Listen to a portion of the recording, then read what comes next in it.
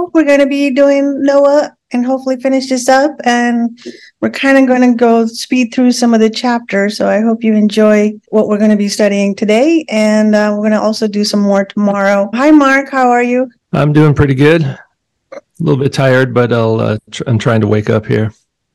Yeah, I know. It's like it's early for you. For me, it's late. So we're like actually 14 hours apart. Yeah. So where are your cats today? And your beard's growing back too. Yeah. I don't think the cats are in the room right now. I think they're outside. Because it's still early. They like to go outside in the morning and evening, and then they come in and they kind of sleep all day.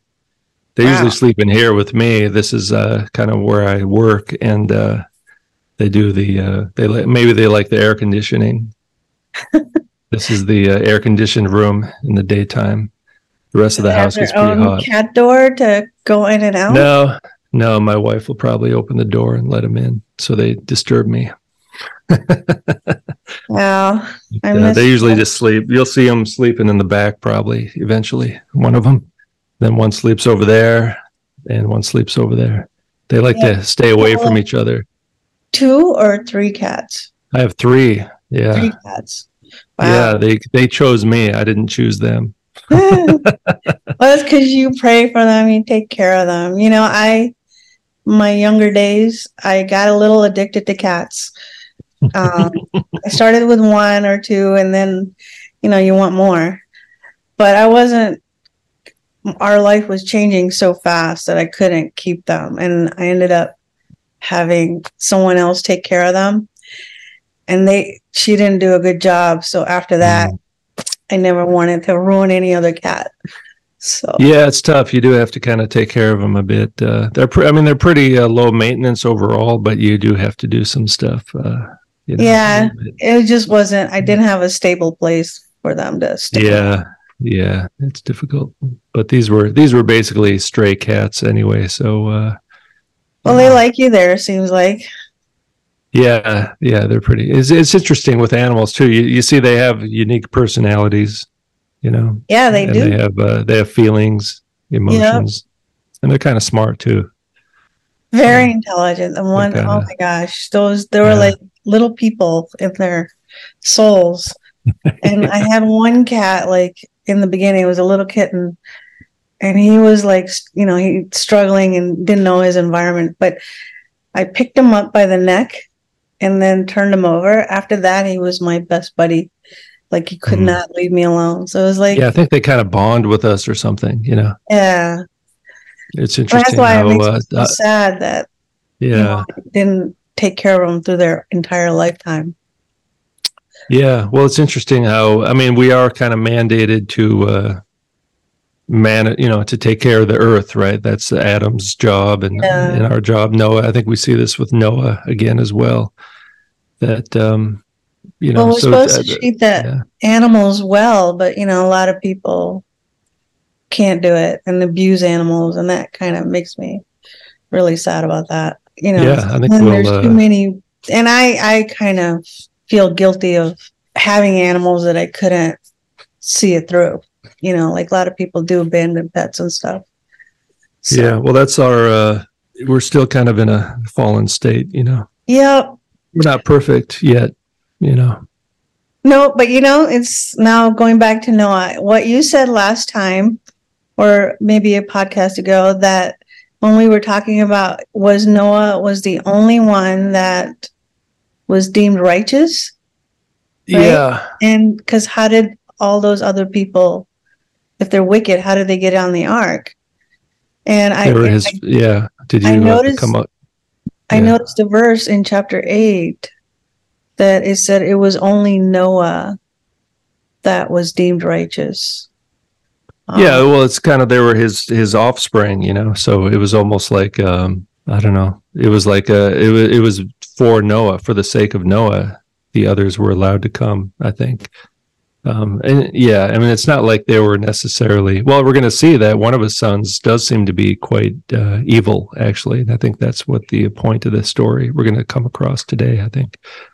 Yeah, and I posted on the website article, which I'll post again in the last one. So there were some open-ended questions and verses that I couldn't remember, but that's all in the article, and including a video about the raven and the dove that got attacked. And when Pope released the doves, the raven started attacking them. So I posted that. Yeah. Well, we're at war, Yeah. So, all right. So do you want to read, or should I read this time? Can you start out reading maybe? Yeah. And then I'll drink some coffee and hopefully wake up. Yeah. I know it's early for you. Okay. So then God blessed Noah and his sons and said to them, "Be fruitful and multiply and fill the earth. Every beast of the earth and every bird of the sky and all that moves on the earth and all the fish of the sea will fear you and be terrified of you. They were given into your hand. Every moving thing that lives will be food for you. I give you everything, just as I gave you the green plant." So now he's given them meat and basically saying anything that moves, you can eat it. Yeah, it sounds like they didn't eat the animals before that. Yeah. That's kind of what this seems to indicate, But the other interesting is like every moving thing that lives will be food for you. So there are no restrictions here. You don't have the pig or the shrimp, but they don't have that yet. That's not there because that comes later when the Israelites are in the land of Canaan. Those were laws they're supposed to follow in the land of Canaan, and they're surrounded by the Canaanites who are practicing abominations. And in like you said last week, basically those food laws are, there's probably some health benefits to them. Like there are some actual unclean animals in there. They're not clean, they're scavengers, but I don't think that's the only reason those laws exist. And that would be a whole different show. We could talk about that, but it's mainly so they don't eat with the Canaanites and whore after the other gods. It's very similar to don't marry the pagan women, because you're going to start to follow after their gods eventually. It's all about separating the cultures. The wicked cultures, the evil people, and the people who are supposed to be following the ways of God. It's primarily social, I believe. And I think so too. There were ceremonial because I looked up not ceremonial, but so like as a social barrier. Because when you eat with people, you kind of become friends with them, and then you're influenced by them, and you can even enter into agreements and covenants back then. So the food laws were to prevent them from adopting the ways of the pagans in general, which were considered to be abominations. They did child sacrifice. They did all kinds of crazy stuff, basically the stuff that's happening today. Oh, yeah. It's the crazy. Abominations of today are the same as the abominations back then. And I think they're actually going to make it. The reason why they're wanting to get rid of animal husbandry and go to lab-grown meats is for that very reasons, to get away from what God had said and then kind of do all that, like they want to. I think they're even going to do human meat because it's just sells. And I think they advertised that long ago because they can basically take any animal cell or human cell and make it into lab-grown meat. So there are no more barriers because they think you're not actually killing the animal anymore. You're not, there's no more pain and suffering for the animal. So then they're free to like make up whatever they want. Even like they could make cow, chicken meat together or human meat or whatever they want. So I think that kind of ties into what we're going to later study in Leviticus and Deuteronomy. But God did say here that every moving thing is for food. Yeah. That's, and there are, I would call them no offense but the Judaizers would point out the book of Jubilees or Jasher maybe, and they would use these extra biblical Second Temple Jewish books to make a claim that the Mosaic covenant existed from the beginning of time, which is not the case. I don't agree with that. Here. Yeah, you can't be using like a book of Jasher and book of Jubilees. These are not really considered to be legitimate. They're definitely not canonical, and they're kind of considered to be propaganda for the Jewish cult in the days of the Maccabees. But There was covenants. That there was a covenant with Adam and Eve, and there's a covenant with Noah. We're going to see. We already saw it, and it's going to come back big time in this chapter. And there's a covenant with Abraham, and these are slightly different. They're all related. They build upon each other, and they're fulfilled in Christ. But the concept of covenant is something we'll come across today. But let's take a look at verse 1 in this chapter. That's basic. Does this sound familiar? Be fruitful and multiply and fill the earth. Where did we see that? Oh, we saw that in Genesis 1:28. So it's basically Noah is kind of another Adam type figure, right? They're starting over. It's a great reset. Yeah. And here's our Adam type figure again. And even Abraham is kind of an Adam type figure, and even the nation of Israel is an Adam. It's like a son of God, a new start. And we're gonna God. They do call this election. They're like elected. They're chosen by God to try to move His plan to establish a kingdom on earth forward. It's like a movie. We talked about before. Like, why didn't God just save the world completely at this time? Well, it's like, why are movies 2 hours long? Like the whole movie could be 5 minutes and save us a lot of time. It's like, well, there's a lot of drama, and there's a lot of there's good guys and bad guys, and there's tension and drama, and we learn things along the way. There's a process, and it takes time for whatever God's plan is for this world, which seems to be to establish a kingdom on earth. He wants to be our God, and we'll be His people. Like the Garden of Eden, right? We're going to dwell with Him. We'll be able to talk to Him, directly, and be with Him. And there's a long process. It's been going on now about 6,000 years. Yeah. Yeah. So they were, this is a story that began, and it is super high drama, that began with humans with God together. Then they were starting to get separated over time through these biblical stories. And then ultimately the redemption, where we're back to God again. All the movies are really based on the Bible. Every movie that I see and analyze, they're just picking stuff out of the Bible. I started watching the Lord of the Rings again recently, and remember that movie? And boy, it's very biblical. I found more than I realized. And there's all kinds of supernatural stuff. They're like they enter into the spirit world, where there's angel, these elves and stuff. They're like angels.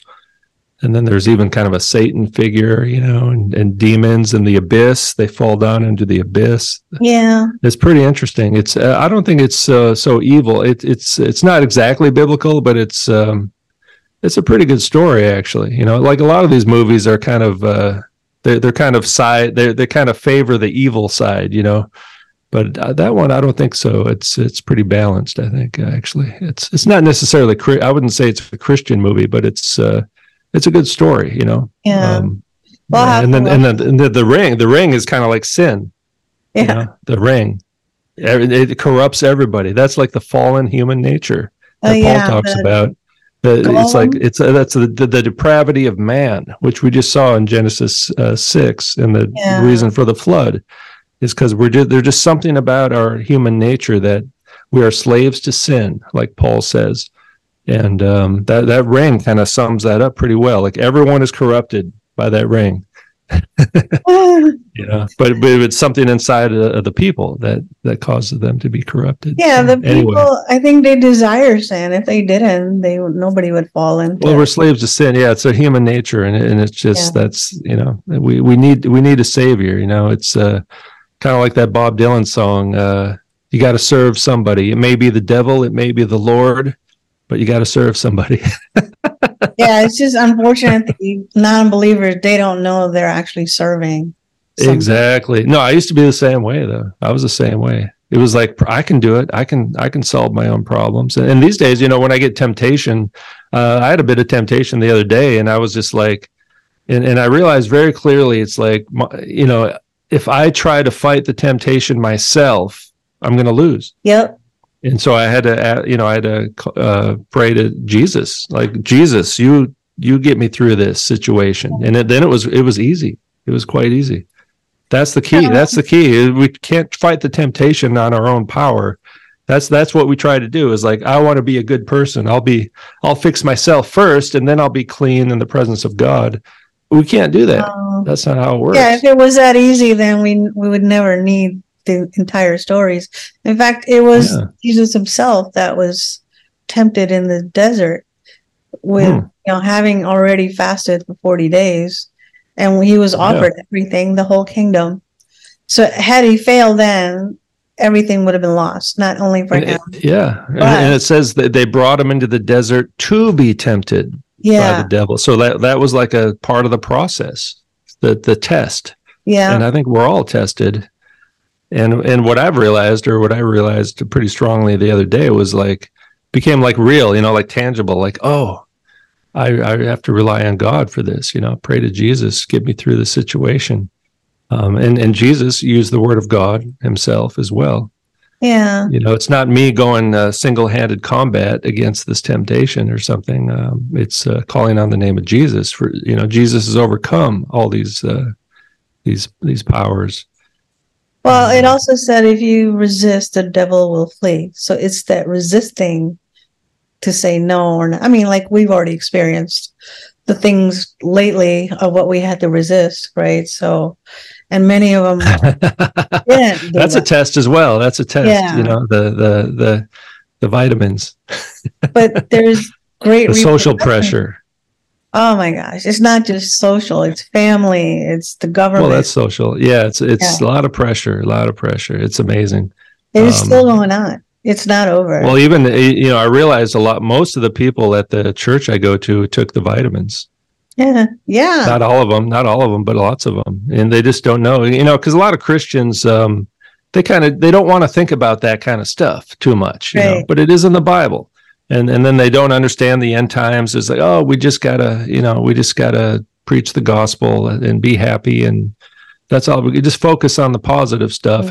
But what happens, and I basically agree. That's good. But it's what happens is that they might be deceived. They leave themselves open for deception. You know what I mean? They don't realize the amount of deception and how sophisticated the deception machine really is. It's quite amazing, actually, and it's kind of it is kind of depressing if you think about it, and if you focus on it too much. It's they're quite powerful, and not as powerful as God, and God allows them to do it. I think it's part of the test. It is. And those who fail the test are kind of under judgment to a certain degree. Well, also anyone who's in tune with God, the Holy Spirit will tell you this is not good. And the ones that defied that and went their own way, maybe either they weren't really with God in spirit, or they just chose to ignore it. I don't know, but I experienced a lot during that time. Even looking for churches, they obviously all shut down, and they were all online after that. So nobody wanted to meet. And even today, I was this weekend, I wanted to find a local church here. So I looked on their line, and they're still wearing masks. So stuff like that bothers me, because that tells me that they're not correcting or well, you're never going to find a perfect church. There's still, and whenever you get a group of people together, everything gets kind of dumbed down. You know what I mean? But these are the church leaders. If they're going to do that, I mean, the church it's become almost like you have a Starbucks, you have a bank, you have a school, you have a hospital, you have a church. It's part of society. It's supposed to be kind of separate from society. You know what I mean? It's become part of the culture. That's exactly fitting in. We're not supposed to be part of the world. We're supposed to be. It's fitting into the pagan culture. And it's a spiritual battle. If you're going to be losing that spiritual battle already, then how are we supposed to resist evil or learn to resist evil? I mean, I've had to learn a lot of things that I found out later were wrong. So if they're not doing that, if they're not teaching you, how are you supposed to know that? Well, I mean, but the church is just part of the thing. That's the public aspect of our, of our worship. It's not the whole thing. That's the thing. Is we have to do a lot of stuff on our own, I think, or privately. But I do believe the public part is part of the process as well. Now, we're told to gather. I'll tell you this. I played probably the best guitar solo of my life last Sunday at the church service. And and I didn't know I was going to be like the pastor told me, he said, all right, hey, why don't you take a guitar solo in this song? So I didn't prepare at all or anything. I didn't know, I didn't practice for it. And then, and I have an injured hand. I'm like in constant pain. And so, we played the song and I just, my fingers just went someplace and I didn't know what I was doing. And it was like, even these old ladies afterward, they were like, oh, that was so beautiful. Really, it surprised me. I was like, so I'm playing some good music at this church, in this church band. It's pretty interesting, pretty amazing, pretty powerful what's going on with the music and the spiritual warfare and the playing in this church band as part of the worship team. It's like, wow, this is pretty amazing stuff. Maybe there's some deliverance going on or something. I don't know. It's something. The Holy Spirit's involved somehow, I guess, and you record it.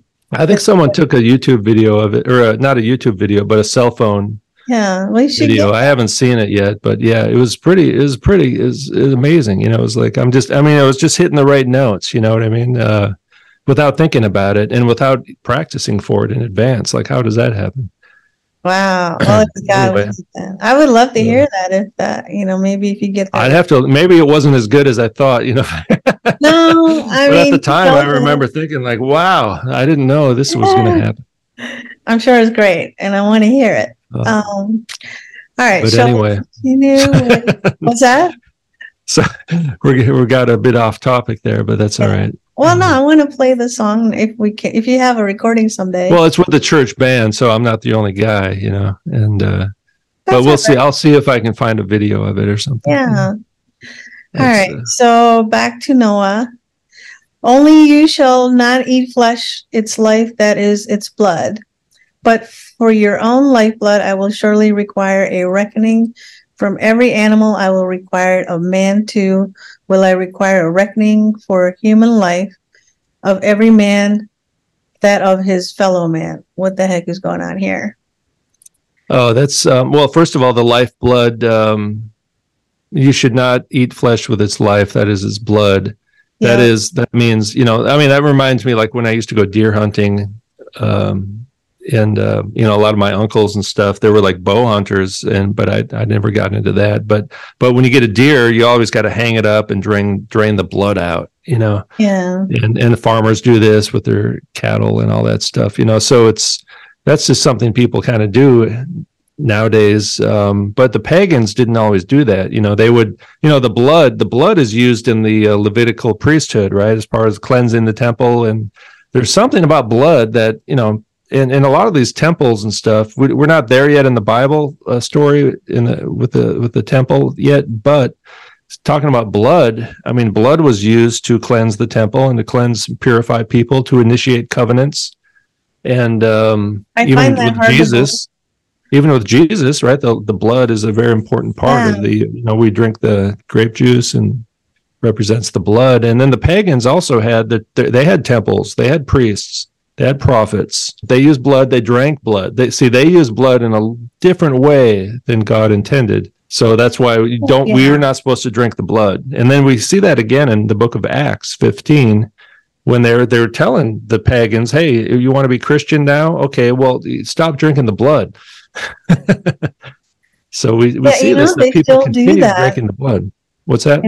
There are some parts of the world where I've seen recent videos where they actually do drink, like cow's blood. They'll cut the knife.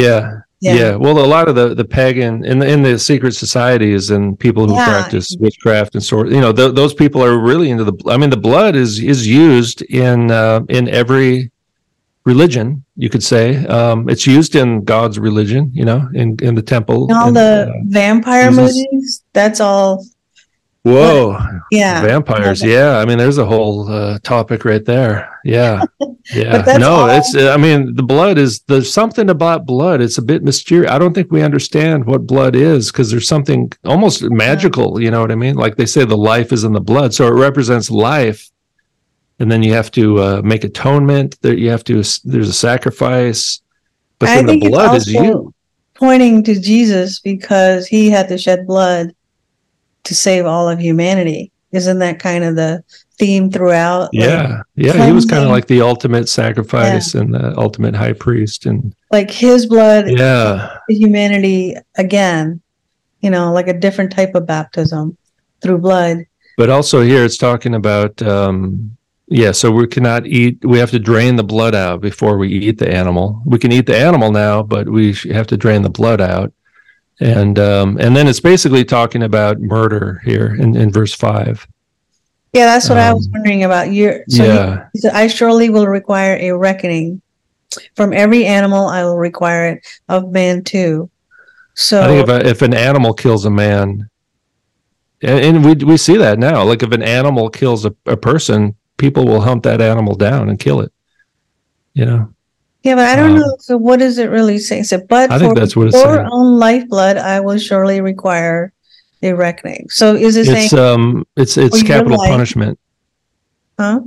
If you kill somebody, then you'll be killed as well. It's verse 6. Verse 6. Well, I think that kind of I think it's the same thing.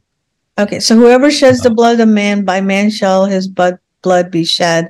For God made man in his own image. And there's that God. Hey, that's interesting. God made man as in his own image. There we get that again, right? Yeah, he's repeating the same stuff that he established before. So again, he's reminding us to be fruitful. It says it again in 7. And as for you, be fruitful and multiply, increase abundantly in the earth and multiply in it. So that's something he cares about greatly because he keeps repeating it. He's never concerned about overpopulation ever. No, the opposite. Yeah, it's the opposite. And we do see lots of like genocide in the Bible. I mean, you could say we kind of saw it with the flood to a certain degree, although it's like a judgment. And then you see it with Egypt. The Israelites were overpopulated, so we got to kill the Israelites. That was in Exodus we see that. So the next chapter we get into that. In Egypt is kind of the satanic government at the time. So we see Satan trying to kill the Israelites, right, in the book of Exodus. Yeah, I think Satan's going to repeat everything. And I think Satan's actually going to repeat what happened in the Great Flood of this Noah story. Not by flood, but the fact that... We're going to try to, yeah. It's already begun. Yeah, sadly, not a lot of people see that. Well, that's all right. That's according to biblical prophecy. That's what it says. Yeah. Got to be deceived. There are, and that's why it makes it so hard to talk to any of them. Again, God spoke to Noah and to his sons with him, saying, As far as me, I establish my covenant with you and your descendants after you, and with every living creature that is with you, the birds, the livestock, every beast of the earth with you, and all that comes out of the ark, every beast of the earth. I establish my covenant with you. Never again shall all flesh be cut off by the waters of the flood. Never again shall be flood to destroy the earth. He's kind of renewing the covenant with Adam. He's doing that with Noah. So it's like an agreement. What is a covenant? I kind of think of a covenant as mainly it involves a special relationship between two parties. And there's also oaths and promises made. And we see that human beings can never fulfill their side of the covenant. Only Jesus did that. The human beings always fail on their side of the covenant, but God always keeps his promises in the covenant. It's like in a marriage agreement, right? If you get married, and then like God is always faithful to us, but the other party is not, which is us. We're the ones whoring after the other gods. Consistently, and there's a covenant with creation as well. So there's this relationship between God and the entire creation, and with human beings. And I kind of think of a covenant also like a job contract. And then it's like a 5-year contract. It expires, but then you renew it. You get a new contract that's even better, and that's kind of like the covenants kind of build towards the new covenant, which is the ultimate. The real covenant that he always wanted, I think. Yeah, and he always has to keep renewing it just because things fail. But even this one, like, it's a covenant with Noah and his descendants. Yeah. But it's not like even if they breach, God is still going to honor. He's not going to destroy the flood again. Well, it's a covenant with the whole world, really, with everything in the world, creation, and all human beings. Really, but this is not the Noahide laws. Yeah, this is not which are not found in the Bible at all, as far as I can see. No, they're not. Noahide laws. There's no Noahide laws. That's the Jewish thing that they made. Yeah, that's the oral tradition. Exactly. That basically sums it up right there. Yeah, they made it up. Yeah. Yeah, but my point is that all the creatures and all the people, they don't really have to do anything special under this covenant. Just be fruitful. It's a covenant of grace. Yeah. But people still deserve the punishment. They deserve the wrath of God because it's a just punishment. They deserve that, but it's like this is a covenant of grace, actually. Grace, people didn't earn this. Noah didn't earn this. The creation didn't earn this, and we see right away people start to rebel again. But the thing is, why say that he's never going to destroy the world with the flood again? But we know in the end, he's just going to find a different method to destroy the world in the very end. So what's the point of saying, I won't destroy it with water again? Well, they're probably worried about it. I mean, just think of the trauma that Noah and his family went through. What a traumatizing event to see everything you knew in the world is gone. It's like living through one of these disaster movies. And they probably thought, oh man, if we mess up again, he's just going to wipe us all out again. So it was kind of like, it's like after you discipline a child, you're like, okay, we're not going to do that again. But I think you learned your lesson, that kind of thing. The lies that the governments try to tell you, or the people and corporations, that the climate change will make cities go underwater, continents underwater, whatever, that they're worried about that ice age ice caps will melt and then will flood the earth again. So this is saying God's not going to do that. And so and I think it's kind of implies that no one else is going to destroy the world either, really. And the nukes, right? Nuclear weapons, that they don't really exist. You know about that?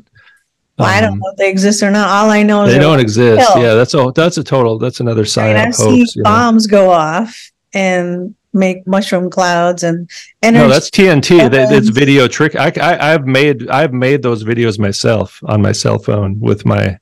It's TNT. You don't think they have TNT. Any weaponry to? There's no nuclear weapons. That's nuclear weapons. Well, that's video. No, that's TNT. Creates the mushroom cloud. You overlay it with an image of the sun or a bright light, and you put sound effects. It's all Hollywood effects. They created those videos in Hollywood. Well, let's just hope you're right, because no, there's a lot of research done on this. This is like a known topic. I'm not just making stuff up here. This is like been proven, basically. You know what I mean? Yeah. So it's just another one of their narratives. Which is a false sign and wonder. It's one of Satan's narratives to scare people. Nukes. Yeah, it's good news. People get upset when you tell them nukes are a hoax, but it's like, hey, that's good news, because they're addicted to the fear. You know what I mean? Well, and you see, in fact, this narrative is coming back these days. It's kind of, so we got the alien narrative these days. We got the nuke narrative. They're all signs and wonders they're all the false signs and wonders from the Antichrist. Well, then let them have it. They're going to fake it. They faked a nuke attack before, and they'll probably do it again. They can fake anything. Well, now they need to kill people. See, it's not just telling them to be fearful to get in line. I think they want to actually reduce the population. So they're going to figure out ways to do that. And I think that's why they're working so hard with biological warfare. Because if they had other means, they would have used it. So I think they want to keep the world as is, but just find a way to get rid of us softly. Well, I think the next health narrative will be that they'll just come out and say that something escaped from a lab. I think that'll be the next one, because that would just scare everybody. And they kind of let us know that there's all these people creating stuff in a lab anyway. So instead of like use that narrative, I think they will. Yeah. I think they want to introduce the aliens somehow. they'll probably all converge, and then maybe the aliens will save us and all that stuff. But as long as you know that they're just capable of doing any narrative, the special effects are not that good, actually. It's the trauma-based mind control. They scare people. People feel afraid, and they think it's real because the feeling is real. They got it down to a science, And look at how many people were afraid in 2020. So, yeah, I know. It's even now, yeah. So anyway, there's a covenant. What verse are we on now? Well, then God said, "This is the sign of the covenant which I am making between me and you, a living creature that is with you for all future generations." That means forever. And what's the sign? I have set my rainbow in the cloud, and it shall be a covenant between me and the earth. Sign of a covenant. Yeah, so there's a lot of different. So a lot of the covenants there's basically 6 main covenants. Adam, Noah, Abraham, Moses, David, Jesus. It's not a sign of the rainbow. It is. It's a bow. It's a bow. It's a bow and arrow is what it is, actually. So in King James it says, "I set my bow in the cloud." Yeah, it's a bow and arrow. It's the word for bow, like bow and arrow. That's what the word is in Hebrew. There is no. In fact, I have a note. It says there is no word for rainbow in Hebrew. Apparently, there probably is, but I don't know if that's what people say. But it's the bow. It's the bow and arrow. So it's kind of a sign of warfare in a way, but it's pointing up. It says it's his bow. It doesn't. Yeah. What's a sign of the covenant? What is King? Well, we have to look at what the Hebrew says. I set my bow in the cloud, and it shall be a token of my covenant. Yeah. Which is the sign of covenant. Okay. So what? Now, for some reason, the certain groups these days use the rainbow as their flag, which I think is kind of the flag of the New World Order, to be honest. It's like, because every kingdom needs a flag, right?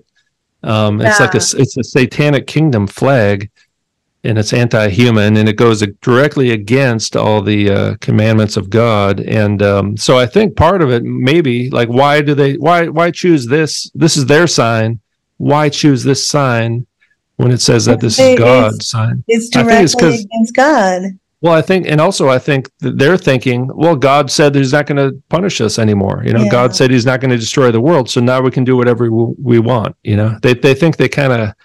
Oh, like testing God? I think they fooled them. Yeah. Well, you said you won't destroy the world, so we're just going to do whatever we want. And this is what they were doing before the flood that resulted in the flood, the judgment. It was this. What else? This mixing, unlawful mixture. That didn't produce life. Sexual stuff that does not produce life, because they're supposed to be fruitful and multiply. And this stuff here doesn't do a whole lot of that, you know what I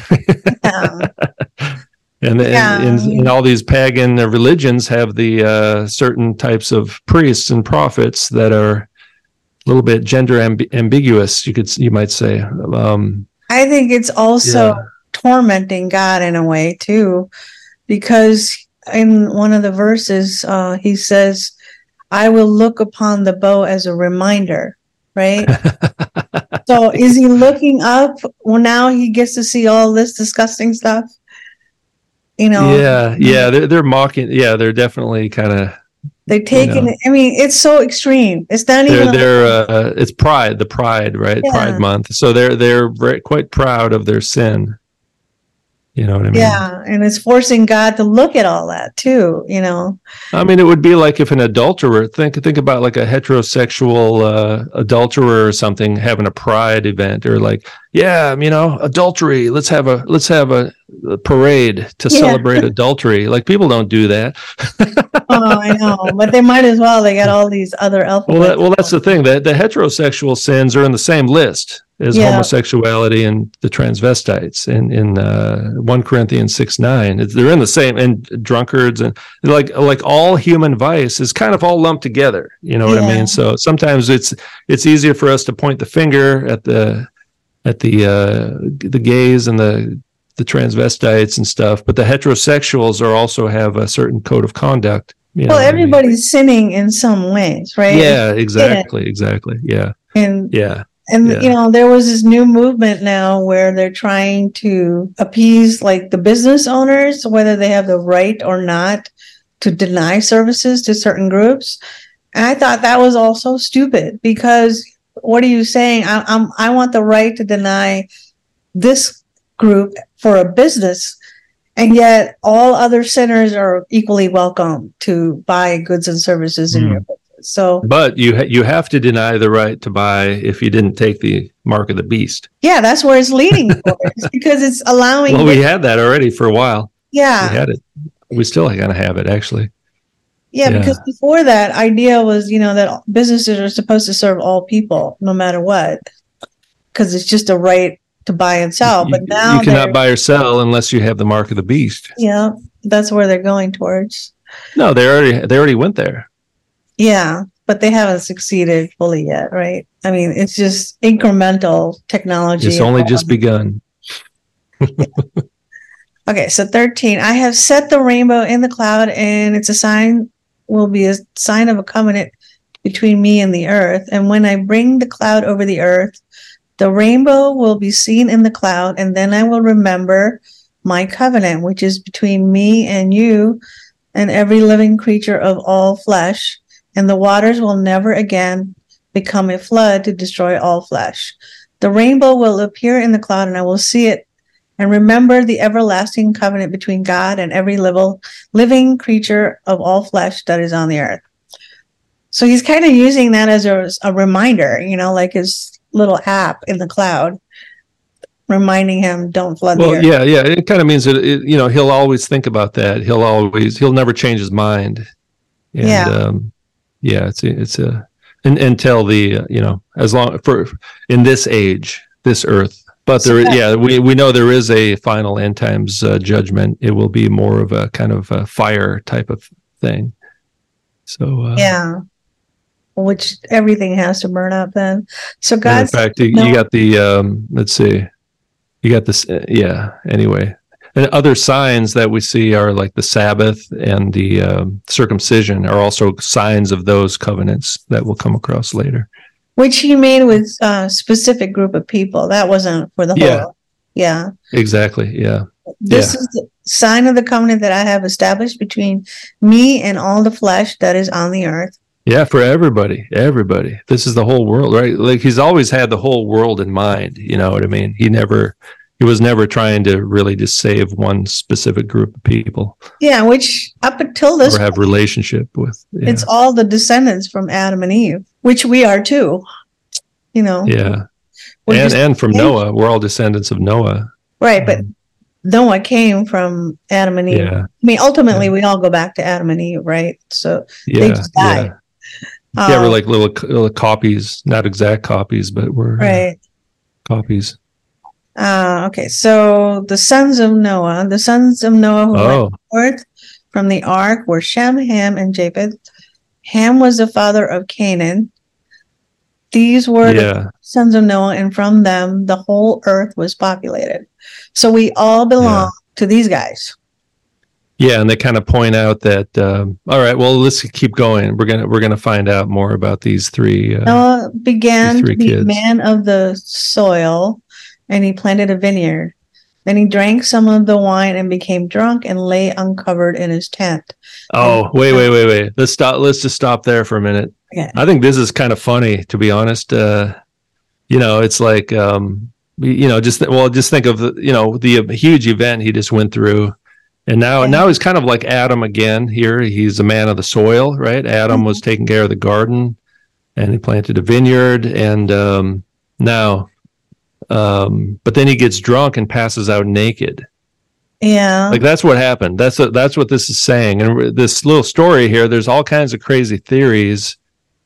And I've entertained some of those theories in the past, but now I'm just looking at what it says, and it's not that strange, really. It's what we're going to see here. But the point is that even Noah's not perfect, because being drunk is not righteous.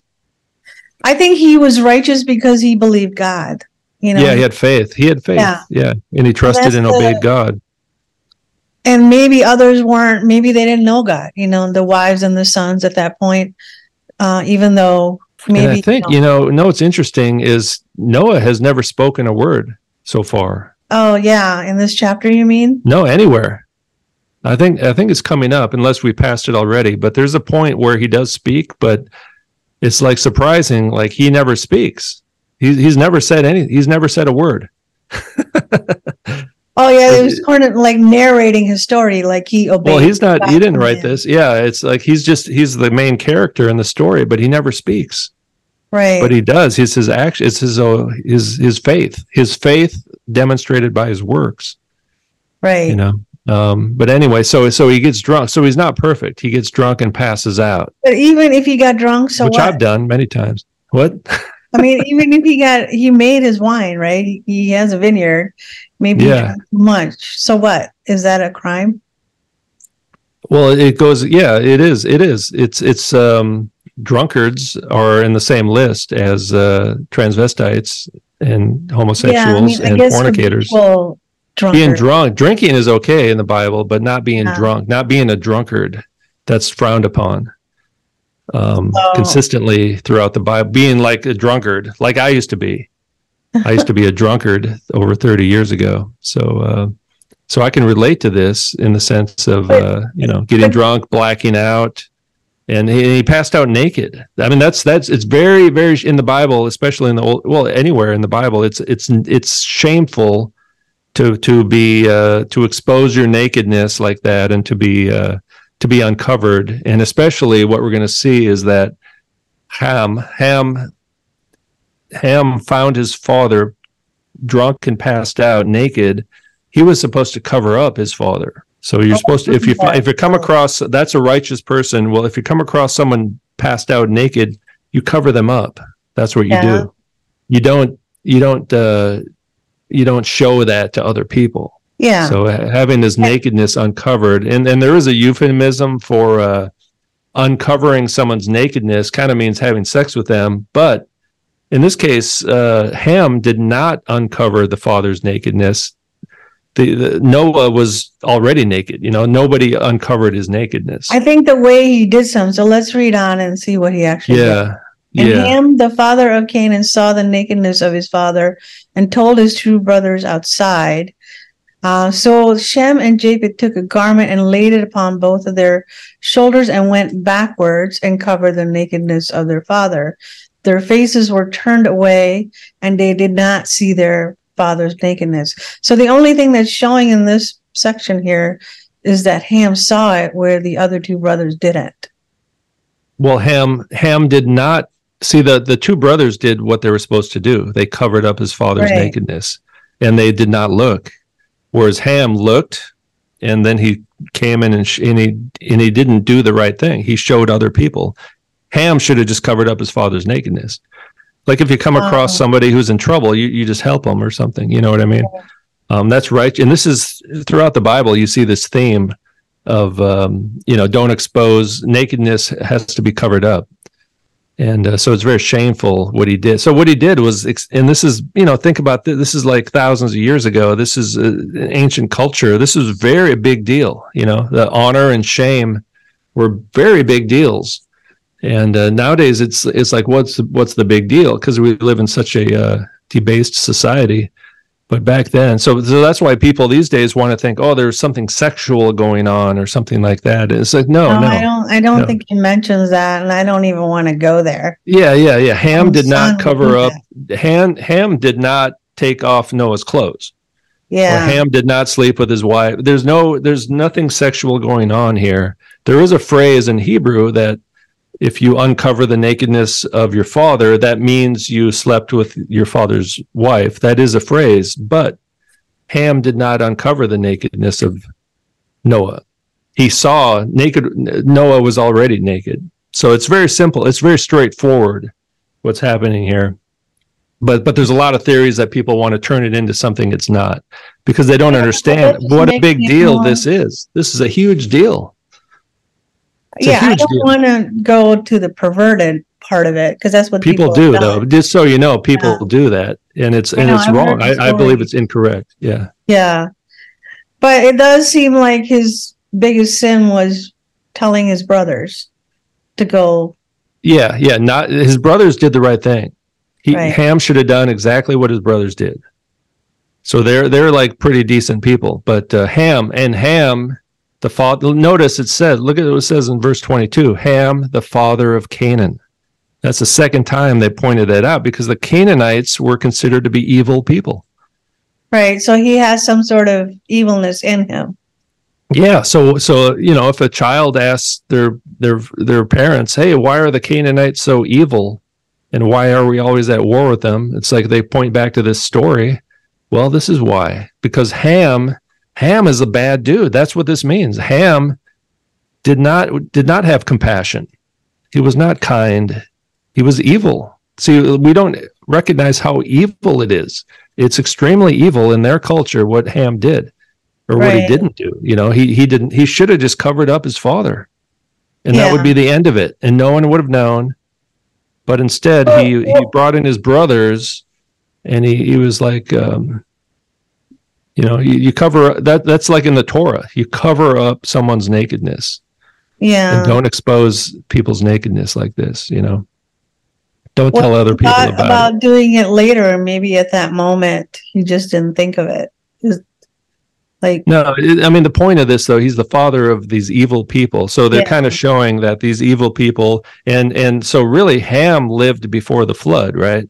Right. So it's kind of showing too, I think, that Ham is, the evil lives on through Ham. Right. Even through the flood. The flood didn't wipe out human sin and human rebellion. And it looks like something Noah must have known. So like on the next verse is, when Noah awoke from his wine and knew what his younger son had done to him, which is not covering him up. Yeah, exactly. Yeah, not covering up and telling other people about it. They humiliated Noah. I mean, he was, he got drunk and passed out naked. Yeah, I think it has to do with the humiliation of. Well, yeah. The whole thing. He is his father, right? He wasn't respectful towards his father. Yeah. And God just made this covenant, right? So it kind of shows that the human being, and Noah made a mistake as well by passing out drunk. That's not exactly what he was supposed to be doing, but drunk naked, getting drunk and passing out naked. That's like the first thing he does after the flood is finished, after God initiates his covenant. Well, so it's kind of shows, human beings are, what's that? He had a huge responsibility. He was probably a little stressed out. Yeah. So, I kind of don't blame him for. Yeah. But it just shows the human condition. Yeah. It shows right away. It's like, okay, great reset. Let's start over. You're the new Adam. We're going to try this again. Be fruitful, multiply, take care of the animals. Don't drink the blood. And here's the rainbow. And now it's like, okay, get drunk and pass out naked. And then your sons are kind of like laughing at you and not helping you out. It's just a total chaos again. Yeah. It's just the human nature. It's like, okay, human nature has not been perfected yet, Yeah, well, for sure. I think that's the whole point. And then it shows us where the Canaanites come from this guy Ham, who's not a good person. He's the villain in this story, actually. And so Ham's wife maybe also she's not really mentioned a whole lot, but it's good because there's a lot of theories that Ham's wife may have had Nephilim bloodlines, because we do see the descendants of the Nephilim are living after the flood, which we talked about before. So. Well, something happened. I think that part is still questionable. Yeah, so Ham and the Canaanites are evil people. That's kind of the main point of this, basically, So Noah cursed him. Canaan be cursed. Yeah. Will be he cursed servants. No, I believe Canaan is so Canaan is a descendant of Ham, and he's cursed. So it's kind of explaining like these are the bad people. These Canaanites. That he didn't curse Ham directly. Cursing the offspring is kind of it's kind of the same thing. It's a big deal to curse the descendants, because your descendants are kind of they're a big deal, especially back then. Yeah. Yeah. He also said, "Blessed be the Lord God of Shem, and let Canaan be his servant, and may God enlarge David, and may he dwell in the tents of Shem, and may Canaan be his servant." Noah lived after the flood 350 years, and all the days of Noah were 950 years, and then he died. So I guess he never talked throughout this whole chapter. He died. So he may have said, "Oh, right, no." He talks right here when he says, "Cursed be Canaan." Oh, right. So that's the first thing. That's the first time. Yeah, that's the only time he talks. And that's all we know. He's cursing. So, like, okay, so Canaan will be the servant of Shem, and then Japheth will enlarge and dwell in tents of Shem. So, what's the hierarchy here? Oh, I think Ham is the youngest son. Is that what you're asking? He has to serve Shem, right? He's Shem. But mainly it's because of this curse, that's the main reason, I think. Right. But let Canaan be, okay, so Japheth, okay, now Canaan is not going, or Ham is not going to be serving Japheth, only Shem? Well, I guess so. It says, may God enlarge Japheth, and may he dwell in the tents of Shem. So he doesn't even have to build his houses. He just has to live in them. So Shem is doing all the work. So this is kind of what it seems like. Shem is like doing all the work. And well, it's interesting. He says, blessed be the Lord, the God of Shem. In verse 26. Yeah. What about the other kids? Right. He's not the God of the other sons? Well, he kind of picked later on. He says he's the God of Abraham, Jacob, and Isaac. And here it's only the blessed Lord of Shem. So maybe, he's kind of following their descendant line, which probably becomes later, right? Yeah, we're kind of, then this is called, chapter 10 is called the Table of Nations. By people, and it basically kind of it's all about the bloodlines and stuff, the generations. So maybe we can read through this quickly and then get into. Yeah, do you want me to read this? Yeah. All right, because this is kind of the boring part. But there may be a few interesting things. It must be connected in some way. We can. All right, so these are the generations. Like we see this phrase a lot, right? These are the generations of Adam and Eve. These are the generations of whatever. So here it is again. Here, these are the generations of the sons of Noah, Shem, Ham, and Japheth. Sons were born to them after the flood. The sons of Japheth: Gomer, Magog, Madai, Javan, Tubal, Meshech, and Tiras. The sons of Gomer: Ashkenaz, right? We've heard that, right? The Ashkenazi, Rephath, and like all in the Russia area. Yeah, and then the sons of Jamal. So these are, and then they were getting into the grandkids, it looks like, right? Jamal. I don't think I can pronounce all these names. Maybe I'll just skip some of that. Is that okay? The sons of Javan. From these, the coastland peoples spread in their lands, each with his own language, by their clans and their nations. Right? So this is like considered real history. And the sons of Ham: Cush, Egypt, or Mitzrayim, sometimes Put, and Canaan. So Egypt is also a son of Ham, and Egypt is considered basically an evil nation. Yeah, and a lot of religious practices that the whole world followed was coming out of Egypt. Yeah, so really a lot of the enemies of the Israelites come from the bloodline of Ham, actually, for the most part, it looks like. So Cush is in Africa, so that region of North Africa and Egypt around the Nile area, the River Nile, looks like. Yeah. Cush is maybe Northeast Africa or something, or Africa, and then Egypt's on the other side. The Egyptians and I don't know, Canaanites. Yeah, and the land of Canaanite, isn't that by Israel somewhere? Yeah, well, it's a whole kind of what we would call the Middle East, basically. Yeah, and there's a lot of different specific tribes amongst those. And then, all right, so the sons of Cush, all these people here, the sons of Ramah, Sheba, We see that in the story with Solomon, the Queen of Sheba shows up there. They're probably Africans. Yeah, they are Africans. Cush fathered Nimrod. Oh, Nimrod, he was the first on earth to be a mighty man. Oh, hold on a minute here. Let me pull up the, he was the first on earth to be a mighty man. Now, the Hebrew word there is Gibor. Giborim in the plural, Gibor. And in the Greek, it says giant, Gigas. Yeah. So a mighty man, is it a literal? He's not a literal giant, probably, because he would not be the first one. It looks like something Nephilim.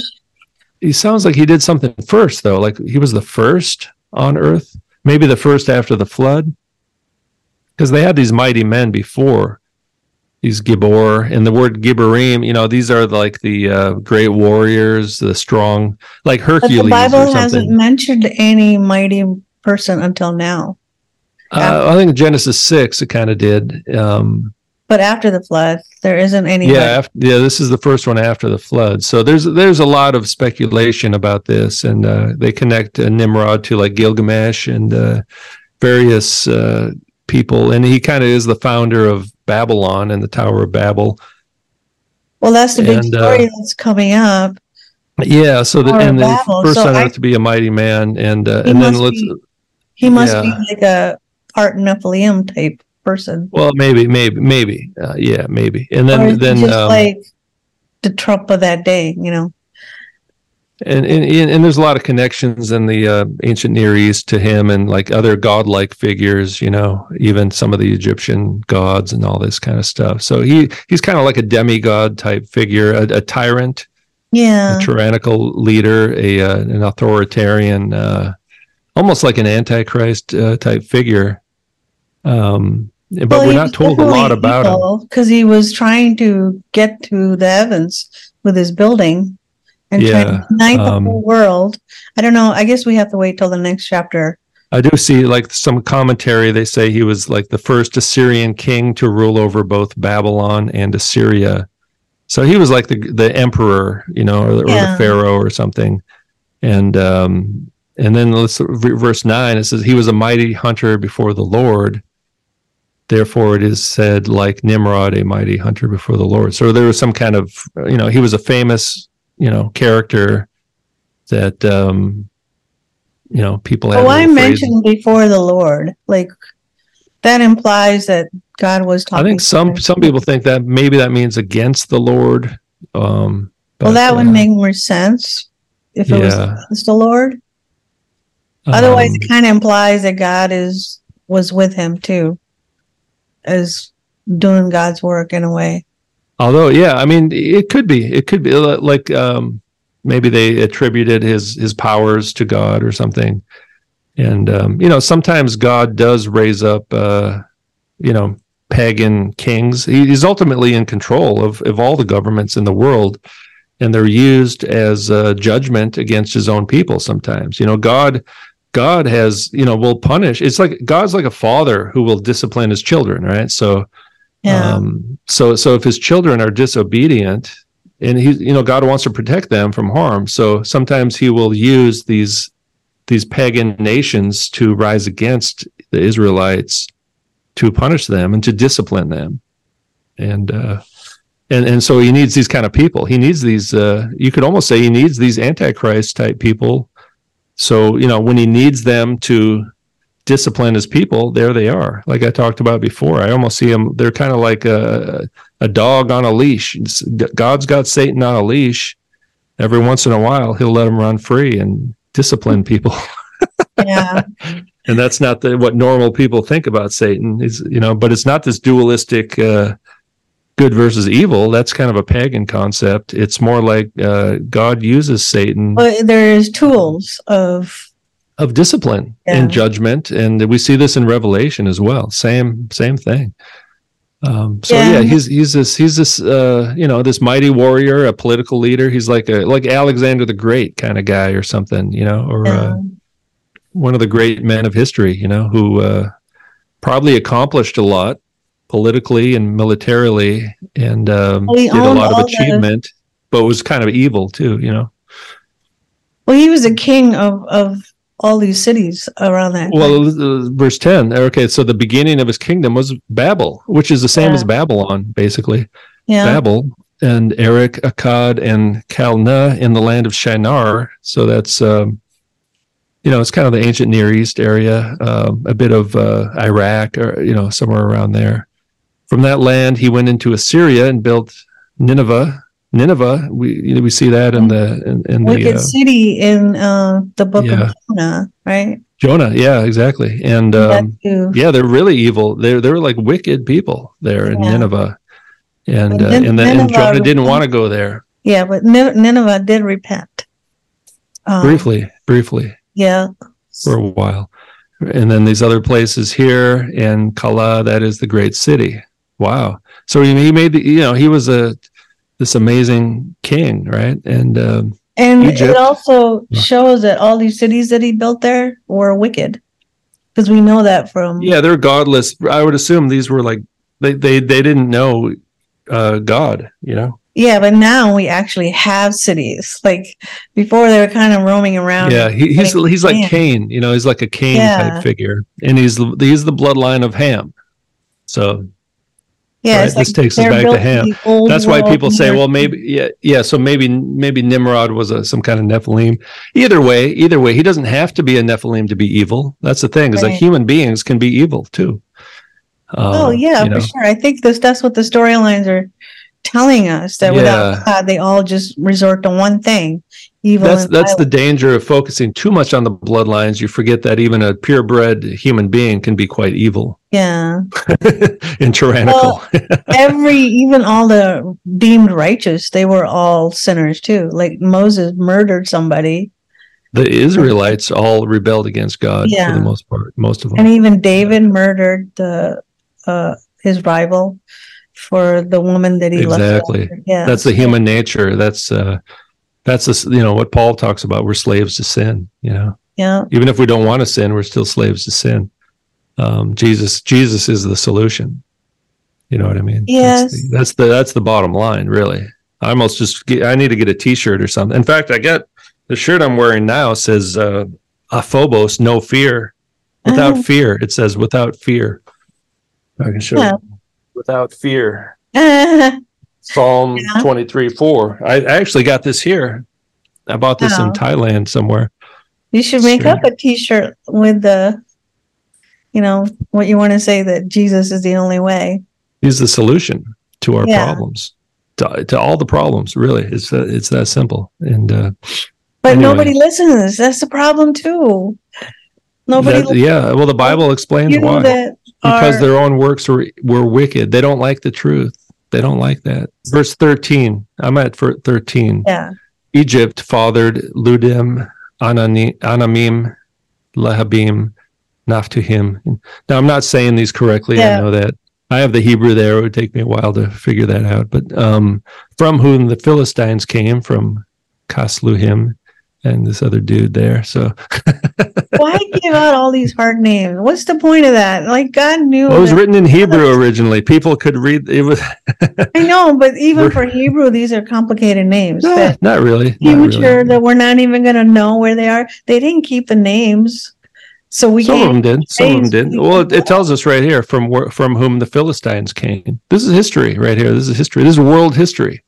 Okay, but if you have to identify all these people, nobody knows. Well, back then they probably did. Yeah, but this is the book of Genesis written a long time ago. Do you think those people have changed today? These bloodlines that we can still identify some of these people. We can't, though. I think we can. Really? Well, we just talked about the Africans, right? The northern Africans and the Europeans, right? Anyway. But there are people who really get into this topic, and it's a deep dive. You can kind of figure out a lot of the stuff, actually, if you do a real deep dive on this one topic and focus on the bloodlines and stuff. You can kind of map it out a bit. Maybe not certainly, but for the most part, you can kind of. Because God is making a very specific point with each tribe, not necessarily the region. but the tribes. So like, well, this is the table of nations. We're going to see where this actually is right before this ties into the Tower of Babel story. Yeah. And it really almost comes afterwards because this is really after the Tower of Babel, all these nations came about. So they almost could have put this section after the Tower of Babel, but I think they put it first, and then they could tell us where they came from. You know what I mean? And then they're all going to gather together to try to build that But tower. These are the bloodline. They just do this all the time in Genesis. These are the descendants of the sons of Noah, so here they are. So I don't know. There's a purpose for it. They do this in the New Testament as well, where they show the bloodlines that lead to Jesus, basically. I know he doesn't like a lot of these ites, Hivites, Archetypes, Sinites. I think is mentioned later on. Now this one, verse 15, see, the Philistines are enemies of the Israelites. And then verse 15, Canaan fathered Sidon, his firstborn in Heth. Now, Sidon, you see that a lot throughout the Bible. They are called the Sidonians, or the land of Sidon. That was an evil place as well. They worshipped the pagan gods and goddesses. And that's where a lot of stuff I've researched have led to that place, where there's a lot of occult activity taking place back then. And there's a lot things of that are happening now. Things that and the Greeks kind of led into what the Greeks did, and kind of what's going on now leads back to this place called Sidon. A lot of the transvestite culture goes back. You notice there's a lot of separate, distinct tribes within Canaanites. There are, yeah. Well, that's right here. So there's Canaan, right? He was a person, and then so he's like he's like United States of America, and then there's all these different states, right? Kind of like that. So Canaan fathered Sidon, right? And then and the Jebusites, and the Amorites, and the Girgashites, and the Hivites, and the Archites, and the Sinites, and the Arvadites, and all these people. So these are, afterward, the clans of the Canaanites dispersed. So these are the clans of the Canaanites, and you do see a lot of these people again in the Holy War type stories. The narratives of the conquest of the land of Canaan. You see, they come across these same groups of people again. And then now it actually tells you where the border of Canaanite is. And the territory of the Canaanites extended from Sidon in the direction of Gerar, as far as Gaza, and in the direction of Sodom, Gomorrah, Admah, and this place here, as far as Lasha. And so I think the original readers of this would have known these places. I think. Yeah. And that was, it was written in Hebrew. They're mostly around Israel today. What we know of Israel today. Yeah. Gaza still exists. Yeah. And then they all kind of still, exist in the sense that those places are there, but they changed the names, or maybe some of the cities got wiped out, or you can't really identify certain people groups so much anymore. But well, that's what makes it so hard to follow the storyline here. But there's kind of there's kind of a point to it, though, I think, if we keep on going. So these are the sons of Ham by their clans, their languages, their lands, and their nations. See, we can see this really comes after the Tower of Babel, right? With all the different languages and stuff. To Shem also. So I think that's the summary of what we just read, by the way. Now we're talking about Shem. To Shem also, the father of all the children of Eber, the elder brother of Japheth, children who were born, the sons of Shem, Elam, Asher. Yeah, and now where is this? The Shemites. Now this is the Abraham comes from this line. Yeah. So this would be more of a righteous bloodline. Well, we're already told that God was the Lord of the Shem, right? Not the other one. I think this is a different Shem. Oh, that's right. Yeah, right. Yeah, you're right. Yeah, the God of Shem. So that makes sense. Now it kind of makes sense, right? Yeah. Why did the God of Shem? Because Shem had faith. Shem probably followed after Noah. Right. And maybe the other guys didn't so much. And Ham was especially kind of evil, and the other guy was maybe kind of, neutral. Yeah. Well, he get to live in the tents of Shem. So he didn't have to build anything. He was maybe that's a priestly line or something that they don't get to do much. But Shem was a worker bee. He had to create all this, manage Ham's descendants too, to serve him. So he's kind of like the factory worker of building the entire nations. Well, we're not told. He didn't build cities though necessarily. Shem, the other guy did. But he built tents. Canaan, Nimrod built all the cities. Oh yeah, tents. Yeah, he was a tent dweller, maybe maker. Japheth is a tent dweller. Yeah. Well, let's find out. So let's read the. Well, so then there's a whole bunch of other names there. Yeah. Maybe I'll skip down to 30. The territory in which they lived extended from Mesha in the direction of Sephar to the hill country of the east. These are the sons of Shem by their clans, their languages, their lands, and their nations. Right? So again, different languages. These are the clans of the sons of Noah. So again, summarizing everything here. These are the clans of the sons of Noah, according to their genealogies and their nation. Oh, I'm reading the ESV, by the way, in their nations. And from these, the nations spread abroad on the earth after the flood. And then see, that leads us to the Tower of Babel, where we're gonna see how these nations what really happened specifically. Yeah, and then it does say in the modern version that from these nations divided in the earth after the flood. So this is maybe the formation of nations throughout the whole earth now. Yeah, and we're going to see that. And I do have a cross-reference verse that we'll look at. All right, we're going to stop here, and then we'll return shortly to the next storyline, the Tower of Babel. All right, thank you.